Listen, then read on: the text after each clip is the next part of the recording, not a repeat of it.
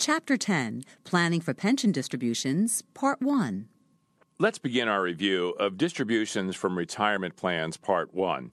This is critical information that is handled in significant detail because these issues are relevant in a financial planning practice that represents older clients. Consequently, this chapter will be heavily tested on the exam. Be sure to read the material carefully and answer all the review and practice exam questions available to you.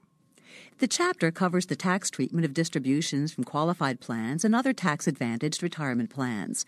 Most distributions are simply taxed as ordinary income. However, financial advisors also need to understand what happens when a benefit includes cost basis, how the lump sum distribution rules affect taxation, and the tax benefit for which death beneficiaries may be eligible.